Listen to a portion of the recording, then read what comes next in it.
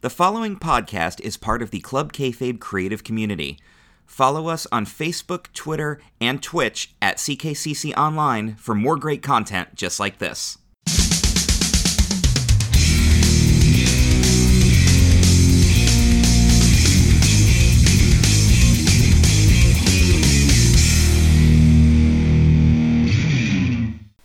Welcome to episode 38 of the J Bunny's Music Hub podcast. I'm your host, J Bunny.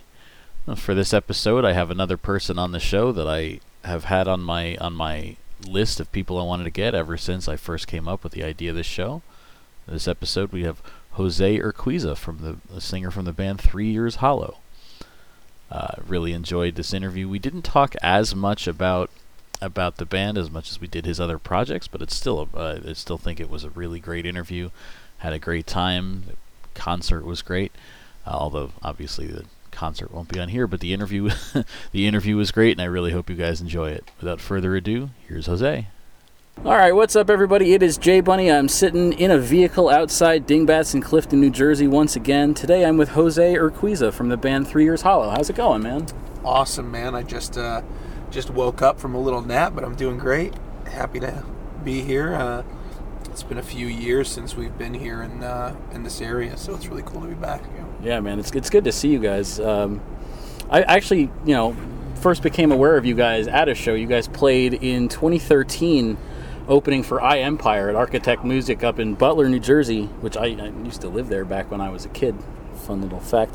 But according to your Facebook page, you guys formed in 2006. So can you tell me about how the band came together and like the sort of the years of the band before I became aware of you? Yeah, so theoretically, what really started off this band was back in 2003. I met the original guitar player, and we started writing music together. And we were just Hollow at the time, So it was a completely different band, completely different music, but that was really the roots of everything that became 3 Years Hollow. So we started getting some attention.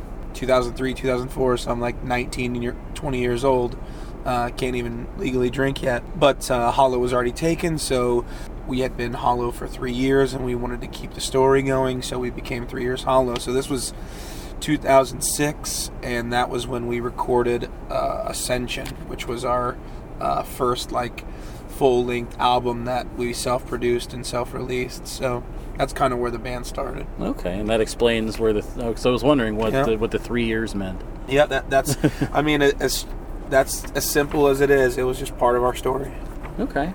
So I saw you guys at that show, and then I saw you guys a couple other times within a year after that. You guys played with Nonpoint and Gemini Syndrome, and then you were on the Uproar Festival, both in 2014.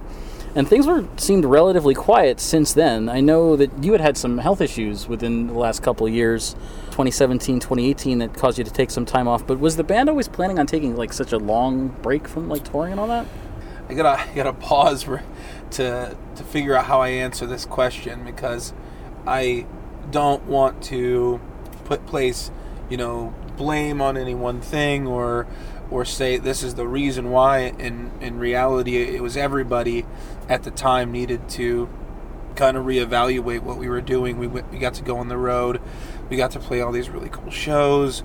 We were doing everything that we wanted, but our lives at home were falling apart, Mm-hmm. So we came back after that, touring time, and we basically just needed to take a break. The goal was to go back and immediately record a record, but some, unnamed fundamental members of the band basically just had a little bit harder time than others.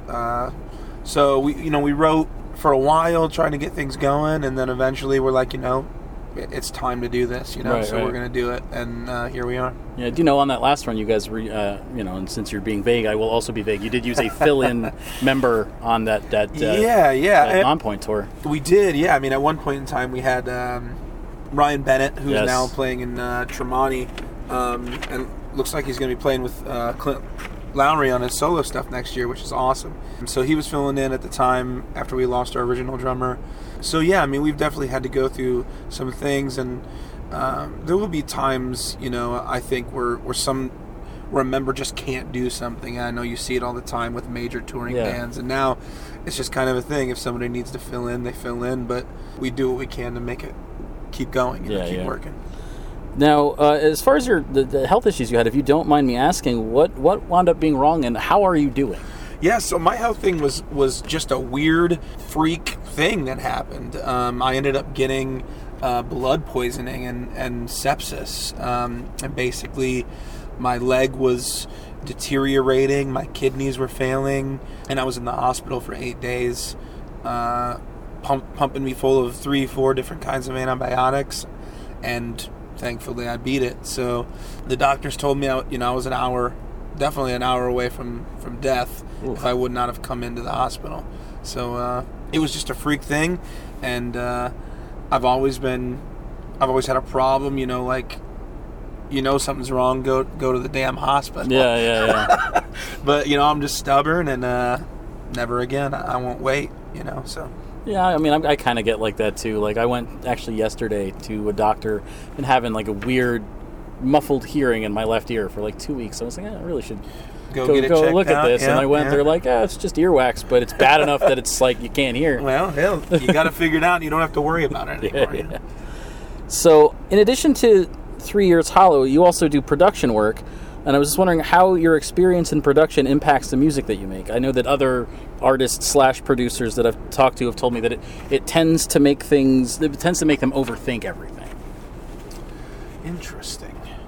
I haven't had that thought yet. The way that I get to work with a lot of these artists is, I don't know if this is something that every other producer does or not, but this is just the way that it works for me. These bands come in and we get to write and create these songs together. So I'm doing co-writes as well as producing them. So I actually get to be with them from like the creation of the song. So for me, I feel like it's taught me a lot. It's taught me a lot about how other musicians and how other artists write music, how they create. It's taught me different ways to think about things. So I kind of felt like for the last 3 years of producing other bands, it was kind of like, as stupid as it sounds, training for the Olympics, so to speak, when it's time for us to do our thing. I can take everything that I've learned for the last 3 years and the 10 years that we did it, and now it's time to do our thing. Now time to see what we can put out ourselves. So. Okay, so you never hit it. So you personally never feel like it's never done, or there's not really. I'm so busy all the time. There's so much going on that it's just keeps on coming. So I try not to overthink things that I can't control and just take it day by day. All right, man, that's fair. Are there any artists that you've produced that you're especially proud of, or anything coming soon that you're excited for the public to get to hear? Yeah, for sure. There's a band out of Illinois called Allborn. It's a band that Morgan Rose from Seven Dust and I co-produced and co-wrote their debut record that's coming out. Morgan had a really great meeting with Sirius Octane and with Music Choice, so 2020 looks like it's going to be a really good year for those guys. And that's just one in particular. Those guys put in a ton of work and have configured their lives to really, really do this. So I'm hoping to see, what happens for them. Right. Okay, that's cool. I remember just randomly, it was so funny. I was on Facebook one day and I saw an article from, I think it was the PRP, and it had mentioned that you were working with Chino Marin, who I know from this area, and I was like, how the fuck did this get picked up? Yeah, man, that's funny. I forgot that he's from this area. I just produced another song for him, and I totally forgot, but we have 2 for him coming out right now that are super cool. Justin, the lead singer from Allborn, actually plays on both of Chino's songs that are coming out. Okay. So, I met Chino originally from here, and then he reached out to us for some production stuff. So that's cool. Yeah, as I followed him in a couple of the bands. He's that he's awesome. been in. He's super talented, and his stuff's going to be really cool. That's cool, man. I noticed that you've also been involved with some interesting production events that involve the members of Seven Dust. Can you tell me a bit about how those came about? Yeah. That's actually, it's a new company that Morgan and I co-founded called Instamix Live, and the whole point of it is we're going to bring in any musician, any artist that you can think of, any genre, any type, and we want to give their fans a chance to experience how they create what they create. Yeah. So, not, like a view into something they've created in the past, but actually getting to witness them create and record something right in front of their eyes. Mm-hmm. So Seven Dust was, Morgan was grateful enough to be the first kind of guinea pig, and he came in, and I did one with him, and it was awesome. We had 7 guys in this room that came to this clinic and this recording studio, and me and Morgan are sitting there, and we're looking around the room, and we're like, okay, we got 8 hours. Let's create something, and we ended up writing this song in the room with all these guys, all these fans of Seven Dust that brought their guitars and their basses, and we just, riffed and created this song together. And me seeing their reactions and like their experiences being able to be in the studio with Morgan was like, okay, I think we've got something. So the other guys in Seven Dust were excited about it. They came in to do one, and the events just kept getting bigger and bigger and bigger. So basically, we're going to try to do this across the country with different studios. Bumblefoot is the next artist we're going to bring in, and then we're going to try to get like drummer from Perfect Circle, Rich Ward, John Tempesta, a lot of those guys.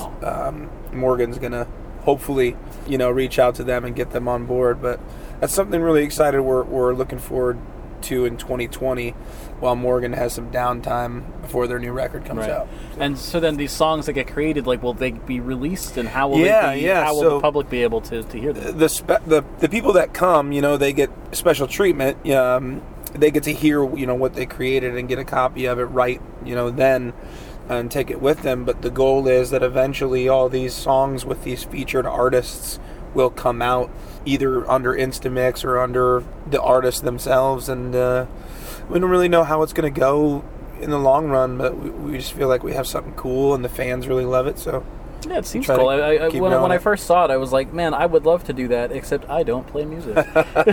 You don't have to. Yeah, one time we had a room of 30 people, and 4 of them played music, and they just watched Seven Dust write a song for 8 hours, and they loved it. So. Yeah, I mean, that seems like it'd be fun. I did find myself in a studio once when I had to do one of these podcasts.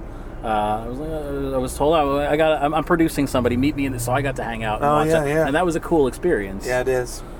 We mentioned, Seven Dust and members of Seven Dust a couple times. It kind of seems like you have a good relationship with those guys. Like, how did that come together? A few different ways. I mean, I do talk about those guys a lot because they've become some of my best friends, and they've helped grow our career in many ways, at least in the ways that they could, given us shows. Morgan was the VP of the label that we were signed to that first signed us and released our first record, and Clint produced our first record. So they also happen to be like one of 2 favorite bands from all-time favorite bands in my life. So to go from that and then become friends with them and now get to work with them and then start a company with Morgan is crazy, So it's just weird now, Hopefully we'll keep growing that relationship, and I'm sure that there'll be some featured stuff on our record coming up soon. So cool, man. So in 2014, like I mentioned, you guys, 3 Years Hollow, played as part of the Uproar Festival. That wound up being the last year of that festival, and then subsequently the other U.S. touring festivals all died off. Mm-hmm. And now what we've got instead is the Sonic Temple, World's Loudest Month, all of that. And so I was just wondering how you feel about the shift from the touring festival to the more destination, from an artist perspective. Well, I can say that what I see is that the last year of that tour, attendance was still great, but it definitely wasn't what it had been. Mm-hmm. And I think, I noticed this really weird thing. The last years we were touring really seemed like the bottom of the V on where hard rock and metal was at the time. There was declining radio support, declining support for everything, tour support, and we just happened to get signed right at the bottom of that valley. And then all of a sudden, Metallica puts out a new record, and Bring Me the Horizon puts out a new record, and Breaking Benjamin puts out a new record, and Godsmack puts out a new record, and every big metal and rock band in the world puts out a new record.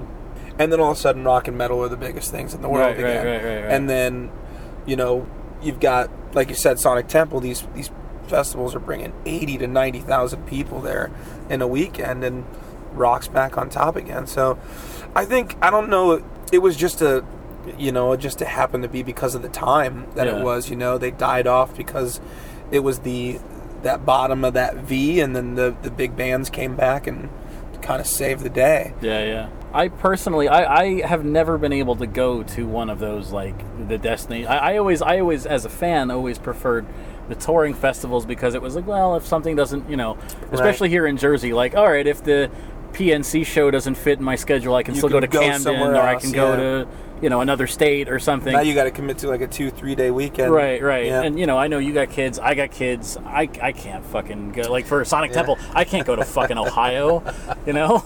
No, I still have not yet been to one of those festivals yet.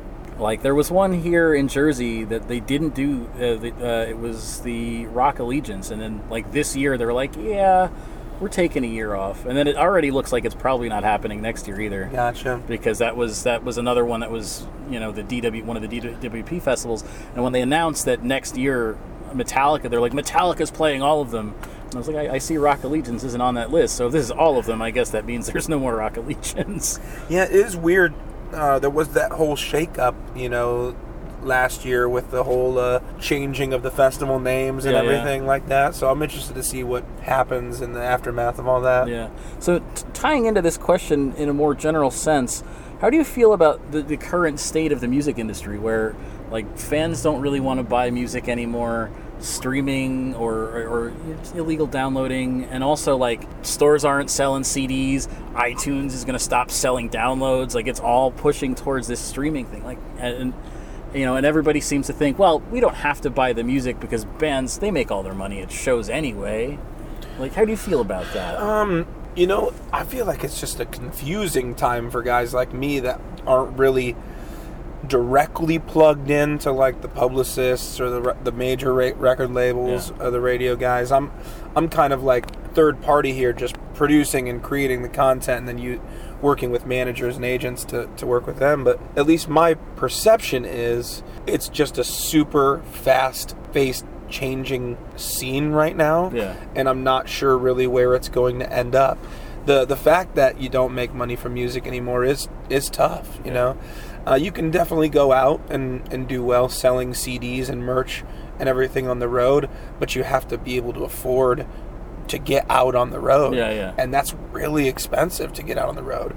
You got to probably have a radio single to support to even have a reason to be out there, or have a strong enough fan base that you know they're going to come out to the shows. So at least for bands in our particular size, it's just a hyper changing landscape, and we're just trying to figure, you know, that's why I think I've stopped thinking about it.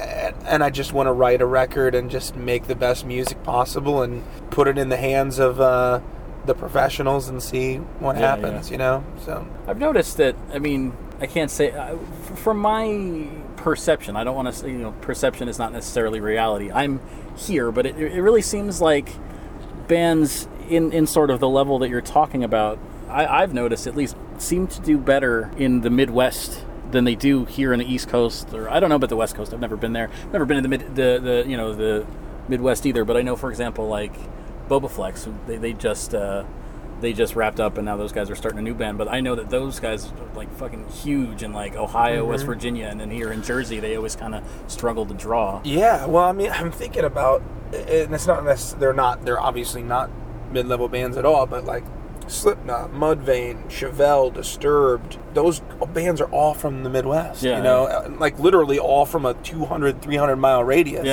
So I think that says a lot about just the Midwest loves hard rock and heavy metal, and they support bands coming through, and it's just always going to be a home there for sure. For music like that. It's weird to me that like New York City doesn't even really have like an active rock radio station anymore. Like the closest thing you have to that is Octane. In our area, we actually have not had an active rock station for maybe 5 years, but it just came back. A brand new rock station just came back, so maybe that's a sign of where things are right now, you know. I don't know. Hopefully. So you guys have been a band, I guess for 16 years, not 30, because if you said you started in 03, I had seen the 03 thing on Wikipedia, and I was like, Wikipedia's burned me in the past. I'm going to go with what their Facebook says. But in any event, you guys have been a band for a long time, and I'm sure that you've had a lot of interactions with fans on the road. I mean, when I walked in, you remembered having met me before. I was just wondering, what was maybe one of the coolest things that sticks out in your mind, that interaction with a fan? I think what always blows my mind is when people travel ridiculous amounts of distance to come see our shows. Like, we were playing a show, I think, in Illinois, and somebody had traveled from, I'm going to get this wrong, but it's like Alabama or New Orleans or something. Wow. And there was one even further, maybe Arizona, to come to. It was. See, so like somebody came from Arizona all the way to Illinois just to see a show, and that is mind-blowing to me. So it's not about, I think those interactions where they're telling me how much our music meant to them, that they were willing to go that length to see this tiny little band in Illinois, I'll never forget those moments, man. All right. Your last album was The Cracks. It was released in 2014, and you had mentioned that, the original plan after the last tour in 2014, everything was to write another record. So, is there new music? And if so, when can fans expect to hear it, have it released, all that? Yeah, I mean, we've got probably 4 or 5 complete songs. We've probably got 20 demos.